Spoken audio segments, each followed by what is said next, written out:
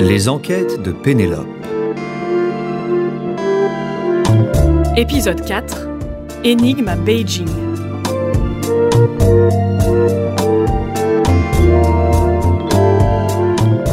Au sein d'Hermès, le BIRO, Bureau d'investigation et de recherche des objets, vient d'accueillir une nouvelle recrue. Pénélope, 29 ans, docteur en histoire de l'art, a rejoint cette petite équipe qui parcourt le monde à la recherche d'objets singuliers, mystérieux, reliés à l'histoire de la maison. Voici une de ses nouvelles aventures.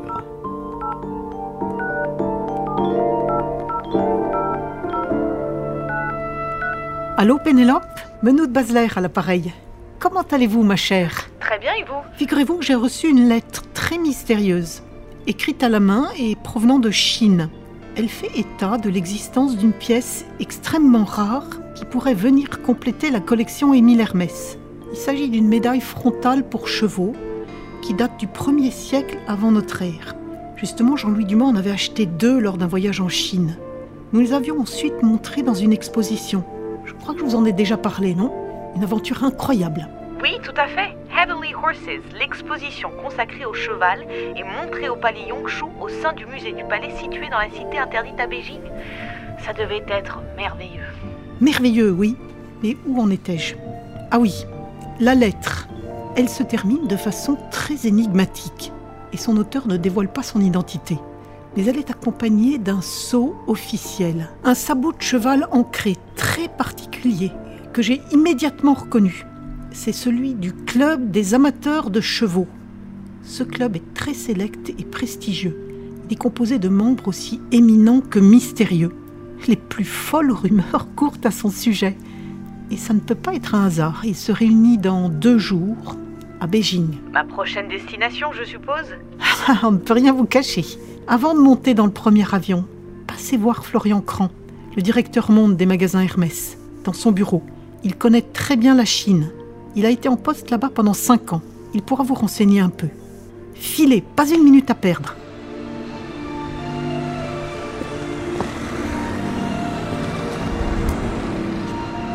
Quelques minutes plus tard, rue de la Ville-l'Évêque, Florian aide Pénélope à parfaire sa connaissance de l'implantation d'Hermès en Chine. Pendant longtemps, c'est ça, oui. On n'a eu qu'une seule adresse là-bas, petite, intimiste. Celle située dans l'hôtel Peninsula. Exactement. C'était en 1997. Le marché n'existait pas en Chine. Les gens découvraient notre maison à l'occasion de leur déplacement en Europe. Et puis en 2001, on a ouvert une autre adresse à Shanghai. Aujourd'hui, il en existe une 20aine. L'histoire d'Hermès, c'est un parcours à travers la Chine, en quelque sorte, qui commence logiquement à Beijing, puis qui s'arrête à Shanghai, à Guangzhou, avant d'ouvrir cette 2e adresse à Beijing en 2005, dans le mall de China World. Et c'est là, je crois, que vous mènez votre enquête. Oui, j'y serai demain matin. Vous verrez, c'est spectaculaire, totalement futuriste, une sorte de labyrinthe. Vous connaissez la Chine ? Non, c'est la première fois. Quelle chance ! Préparez-vous à rentrer dans une autre dimension.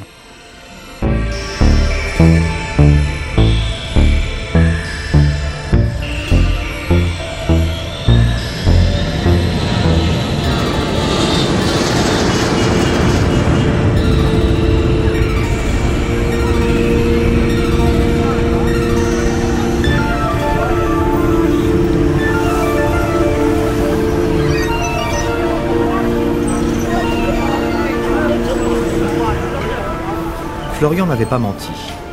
En arrivant dans le quartier de Shaoyang, Pénélope eut la sensation d'être projetée dans un futur proche. Cet entrelacement de voies à grande vitesse, de tours interminables qui se présentaient devant elle. Le quartier avait radicalement changé après les Jeux Olympiques de Beijing en 2008. Good morning, mademoiselle. Arrivée à son hôtel, pas le temps de profiter de la vue sur la ville qu'offrent les grandes baies vitrées de sa chambre au 75e étage du China World Summit Wing. À peine Pénélope a-t-elle le temps de prendre une douche que la voilà déjà repartie sur la piste de ce mystérieux club des amateurs de chevaux.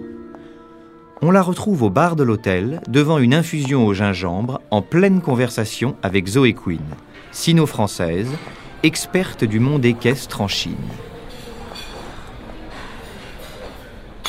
C'est un monde en pleine expansion en Chine depuis 5 ans environ, je dirais.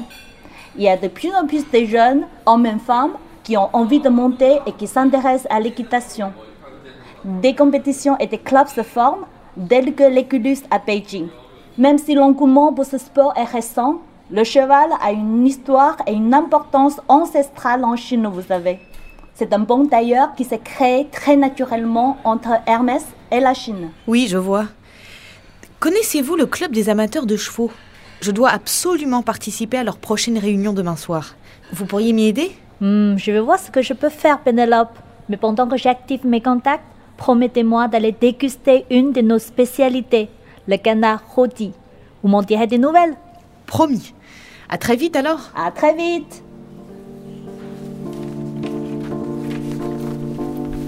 Le lendemain matin, Pénélope est réveillée par un léger frottement, le bruit d'un pli glissé sous la porte de sa chambre. Elle se lève d'un bond, se saisit de l'enveloppe, se rapproche de la fenêtre pour la décacheter et lire ce qu'elle contient. Zoé a réussi. Une invitation pour le club des amateurs de chevaux. La réunion a lieu ce soir même au 2e étage du magasin Hermès de China World.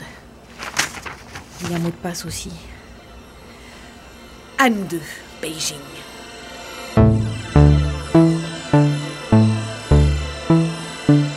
À 19h précise, Pénélope descend l'avenue qui la relie au mall China World.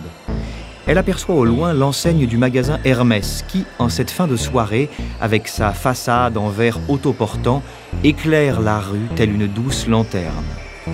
Une fois passée la porte, Pénélope traverse l'univers masculin, marque un temps d'arrêt en apercevant les galets joliment incrustés dans le terrazzo bleu céladon, puis monte au 2e étage par le double escalier haussmannien extrêmement souple. La teinte des murs en soie sauvage lui donne l'impression de se promener sur les flancs d'une montagne chinoise. Elle traverse l'espace bijouterie, puis arrive à celui consacré à la maison. Là, devant une porte, se tient un majordome. Bonsoir madame. Puis-je vous demander le mot de passe ? Je suis celui qui aime les chevaux. Bienvenue madame. Si j'en crois votre invitation, c'est une première pour vous. Je me permets donc de vous rappeler la règle pour les nouveaux venus. Vous ne pourrez être reçu que dans 3 salons. Bonne soirée madame.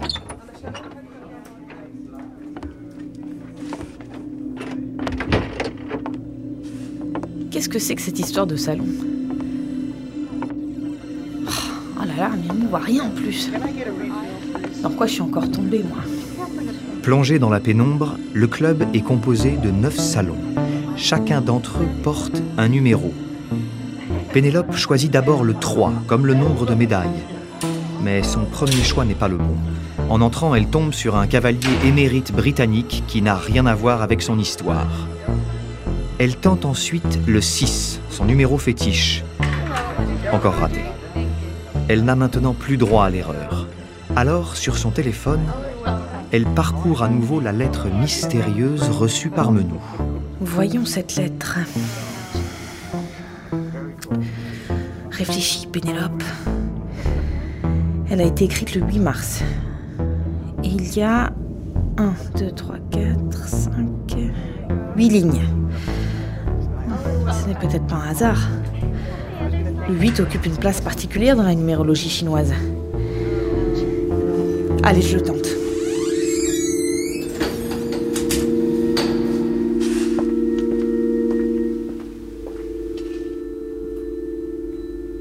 Bingo!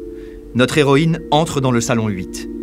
En face d'elle, un homme d'une 30aine d'années la salue. Bonsoir, monsieur. Voilà. Cela peut vous paraître bizarre, mais je dois vous poser d'emblée une question. Avez-vous en votre possession une médaille similaire à celle-ci ? Bonsoir, madame. Je ne comprends pas qui vous envoie ? À vrai dire, je ne sais pas qui m'envoie. Vous connaissez Menou de Basler ? Je ne crois pas, mais dites-moi, pourquoi vous êtes à la recherche de cette médaille ? Je travaille pour la maison Hermès. À Paris, nous avons aussi un musée, la collection Émile Hermès, construite autour de la mobilité. Beaucoup d'objets que nous conservons ont un lien avec le cheval. Grâce à Jean-Louis Dumas, un des membres de la famille Hermès qui a guidé le groupe vers un développement spectaculaire en tant que président de la maison de 1978 à 2006, nous avons en notre possession ces 2 médailles frontales pour chevaux. Une mystérieuse lettre nous a indiqué l'existence d'une 3e qui devrait les rejoindre. Voilà pourquoi je suis à Beijing, pour compléter la collection et reconstituer peut-être l'histoire de ces médailles. Je comprends. C'est important pour vous, le passé et les traces ? Oui. C'est en tout cas ce à quoi j'emploie une partie de ma vie. Je suis historienne de l'art et enquêtrice pour Hermès. Vous qui êtes si jeune et qui avez l'avenir devant vous, pourquoi accorder autant d'importance au passé ? Eh bien, le passé est plein d'enseignements. Il peut nous apprendre beaucoup sur nous-mêmes. Encore faut-il avoir du temps à y consacrer. J'ai en effet la 3e médaille. Ah, incroyable. Je l'ai gagnée lors d'une compétition hippique il y a quelques mois au club Éculus de Beijing. Si cela vous tient tellement à cœur, je peux vous la confier, un prêt pour votre musée. Mais à une condition. Laquelle ? Passez la journée avec moi demain. Vous qui connaissez si bien le passé, j'aimerais vous faire découvrir le présent et l'avenir de la Chine. Eh bien, c'est-à-dire... D'accord ? Alors c'est entendu. Retrouvons-nous demain matin. Je vous attendrai à 9h à l'espace équitation. Vous aurez besoin d'une tenue.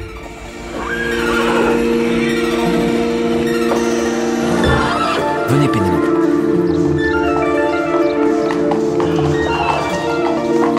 Deux billets pour la course, s'il vous plaît.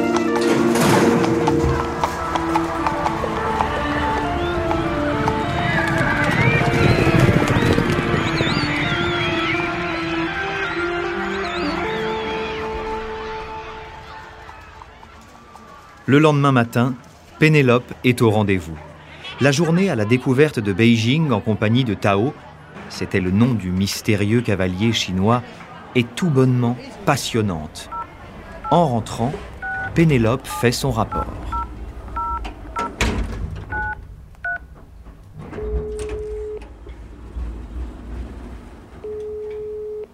Allô, Menou ? Pénélope, j'attendais de vos nouvelles. Où en êtes-vous ?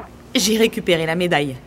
Elle est avec les 2 autres. Elles forment un élégant triptyque. Les figures se répondent, vous verrez, c'est très émouvant. Formidable ! Comment avez-vous fait ? Avez-vous rencontré la personne qui m'a envoyé cette lettre ? C'est un peu long, mais disons que... J'ai rencontré un homme, un cavalier originaire de Beijing. C'est lui qui avait la médaille. Il a bien voulu me la confier à condition que je parte avec lui à la découverte de la Chine d'aujourd'hui. Il m'a convié dans son club d'équitation et présenté ses amis cavaliers. Que des jeunes gens qui ont le cheval pour passion. J'ai également assisté à une course. Je dois dire que c'était une journée extraordinaire. Très très loin des cartes postales et de tout ce à quoi je pouvais m'attendre. Eh bien, Pénélope, vous avez l'air de vous être beaucoup amusée.